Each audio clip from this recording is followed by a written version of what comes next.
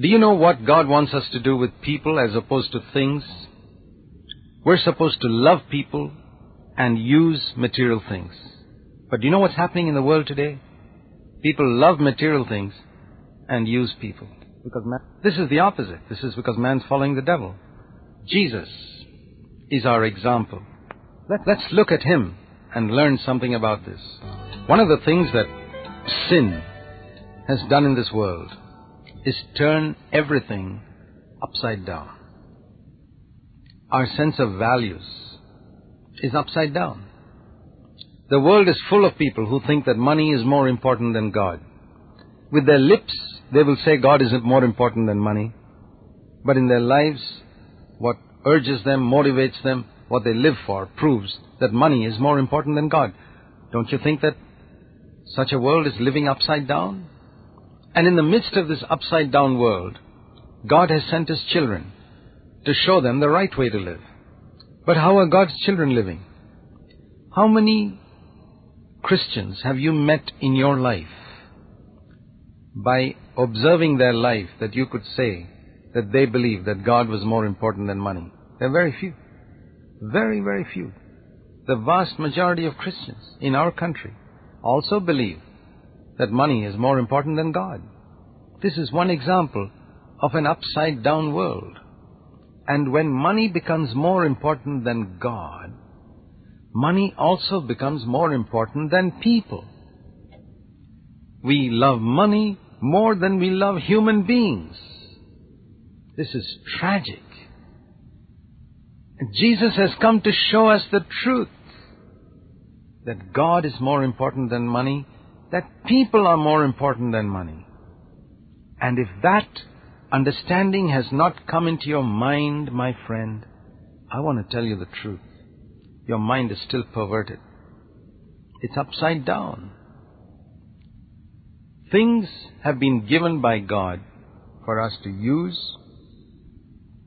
All material things, money, food, fruit, vegetables, and everything in the world has been given not to be loved, but to be used. But people have been given to us not to be used, but to be loved. Do you use people? Do you know that the world is full of factories and offices where businessmen use people for their own ends? To achieve their own ends, they use people. Of course, they pay them a salary, as little as possible, but in order to promote themselves and promote their business. Well, we can understand that out in the business world, but the same thing is happening in many Christian organizations and churches, where so-called Christian leaders use people to promote themselves. We can say that such people haven't understood the love of Jesus. They have not understood what it is to value people. They use people for their own ends. They have not been converted to a right way of thinking. Their mind has not been renewed. But how is it with Jesus? Jesus never used anybody to promote Himself. He loved people. He knew that people were far more important than material things. Think of Judas Iscariot, and you see a clear example. Judas Iscariot was the treasurer of that band of disciples. And whenever people gave money to that group that were with Jesus, Judas kept that money as a treasurer. Now, have you ever thought, to whom were those disciples giving that money? The people. To whom were the people giving that money? Were they giving it because they appreciated Judas or because they appreciated Jesus? That's clear. They gave their money in appreciation for Jesus' ministry. For His healing, perhaps, for His preaching. And Jesus took it and told Judas to keep it. It wasn't Judas' money at all. It was money that came because of Jesus' ministry. Well, what was Judas doing with that money? He was stealing it, using it for himself. And Jesus loved Judas. He was willing to lose that money if he could save Judas' soul. He was not bothered that Judas was stealing that money. He was concerned about his soul. That's an example of Jesus' attitude to people. He wanted to save people from the corruption of sin, which has made them value material things more than people. Jesus shared the burdens of people. He had words of kindness for those who were defeated in life's battles, words of encouragement for the downtrodden. He never considered a single human being as worthless. They may be uncultured, crude, not able to speak properly, or illiterate, but they were people who needed to be redeemed, and He had come to give His life for them.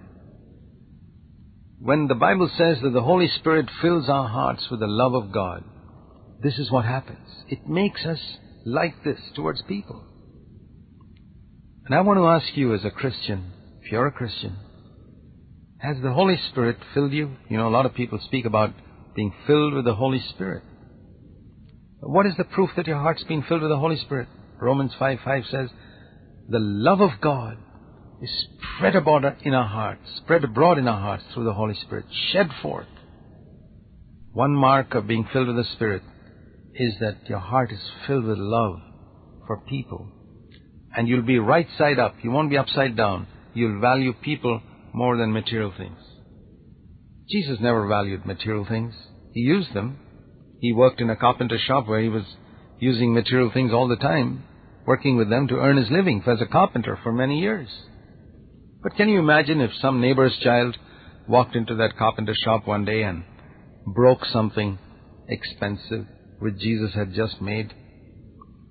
What do you think Jesus would have done? Would you think Jesus would have got upset and shouted at that child and chased him out of the carpenter shop? No. I think Jesus would have just picked up that child and kissed him and said, don't worry, my son, it's okay. I can make another one. He loved people. He loved children. Material things didn't mean anything to him. Material things were to be used to help people. He did not become a carpenter in order to be rich. No. He loved people and not things. You know, when the Holy Spirit renews our mind, you know what happens? We are able to see things the way God sees them. We see people as God sees people. We see material things as God sees material things. And I believe one of the most important prayers you need to pray if you want to be a spiritual man is to ask the Lord to help you to see people as He sees them, to see material things as He sees them. The Bible says in Zephaniah chapter 3 and verse 17 that God rejoices over His people with singing.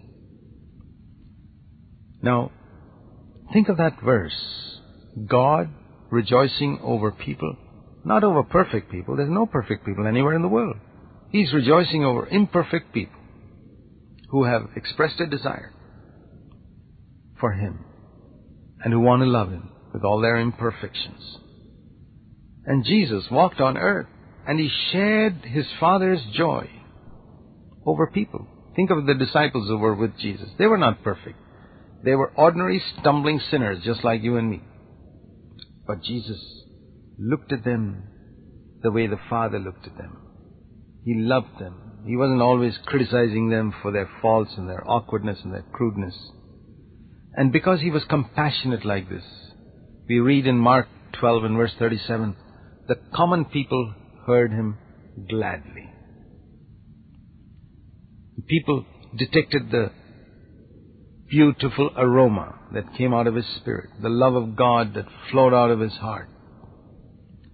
Jesus was constantly moved with compassion when He saw sick people, needy people, hungry people, shepherdless people. He put Himself in their shoes. He made their misery His own. And that's how He was able to comfort them. You know, you can comfort the misery of other people, my friend, only if you identify with them. It's very easy to speak nice words, but you've got to put yourself in their shoes to understand what they're going through, and that's what Jesus did. You know, we have used our imagination so much in the past for evil things. Isn't that true? You've used your imagination to think dirty things and bitter things about other people, all types of evil things. Now that we are converted, what do we use our imagination for? Most Christians use their imagination for nothing. Let me tell you something good that you could put your imagination into use for. Use your imagination to put yourself in the situations of other people who are suffering, the ones you know around you. When you see it, when you hear about it, put yourself in their shoes. Use your imagination to think that you're there, living in that little hut, or living with that difficult husband or difficult wife, or having a problem child, that you are the parent perhaps. Put yourself in their shoes and try to understand what they're going through. That will be the proof of your love. Jesus did that. He was so grieved once when he saw men hard-hearted, unwilling to let a man with a withered hand be healed in the synagogue. He saw a widow going in a funeral procession where her only son had died, and he walked by and he saw the coffin, and he stopped the whole funeral procession, opened the coffin, raised the boy from the dead, and gave him back to his mother. It didn't start as a miracle to show people his power. It was to show them the love of God. He had compassion. Every miracle of Jesus arose out of compassion. If you seek to do miracles for God and you don't have compassion, you will never be able to follow Jesus. You're unfit to be His servant. Jesus always died to His own rights. He had no tears for His own griefs and sorrows, but sweat drops of blood for our sorrows. He carried our burdens. He was never offended by anything that people said or did to Him.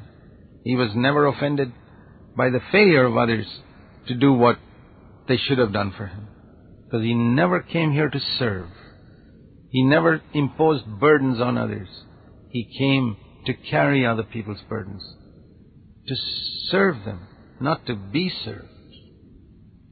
And because He lived like this, His love flowed out like a sweet perfume, and people were drawn to Him. Why is it the message of Christ is not more accepted in our country? Isn't it because Christians do not seek to have this love? If you're a Christian, claim the name of Christ, I want to encourage you. Seek with all your heart that you will have such a love like a sweet perfume coming forth from your life.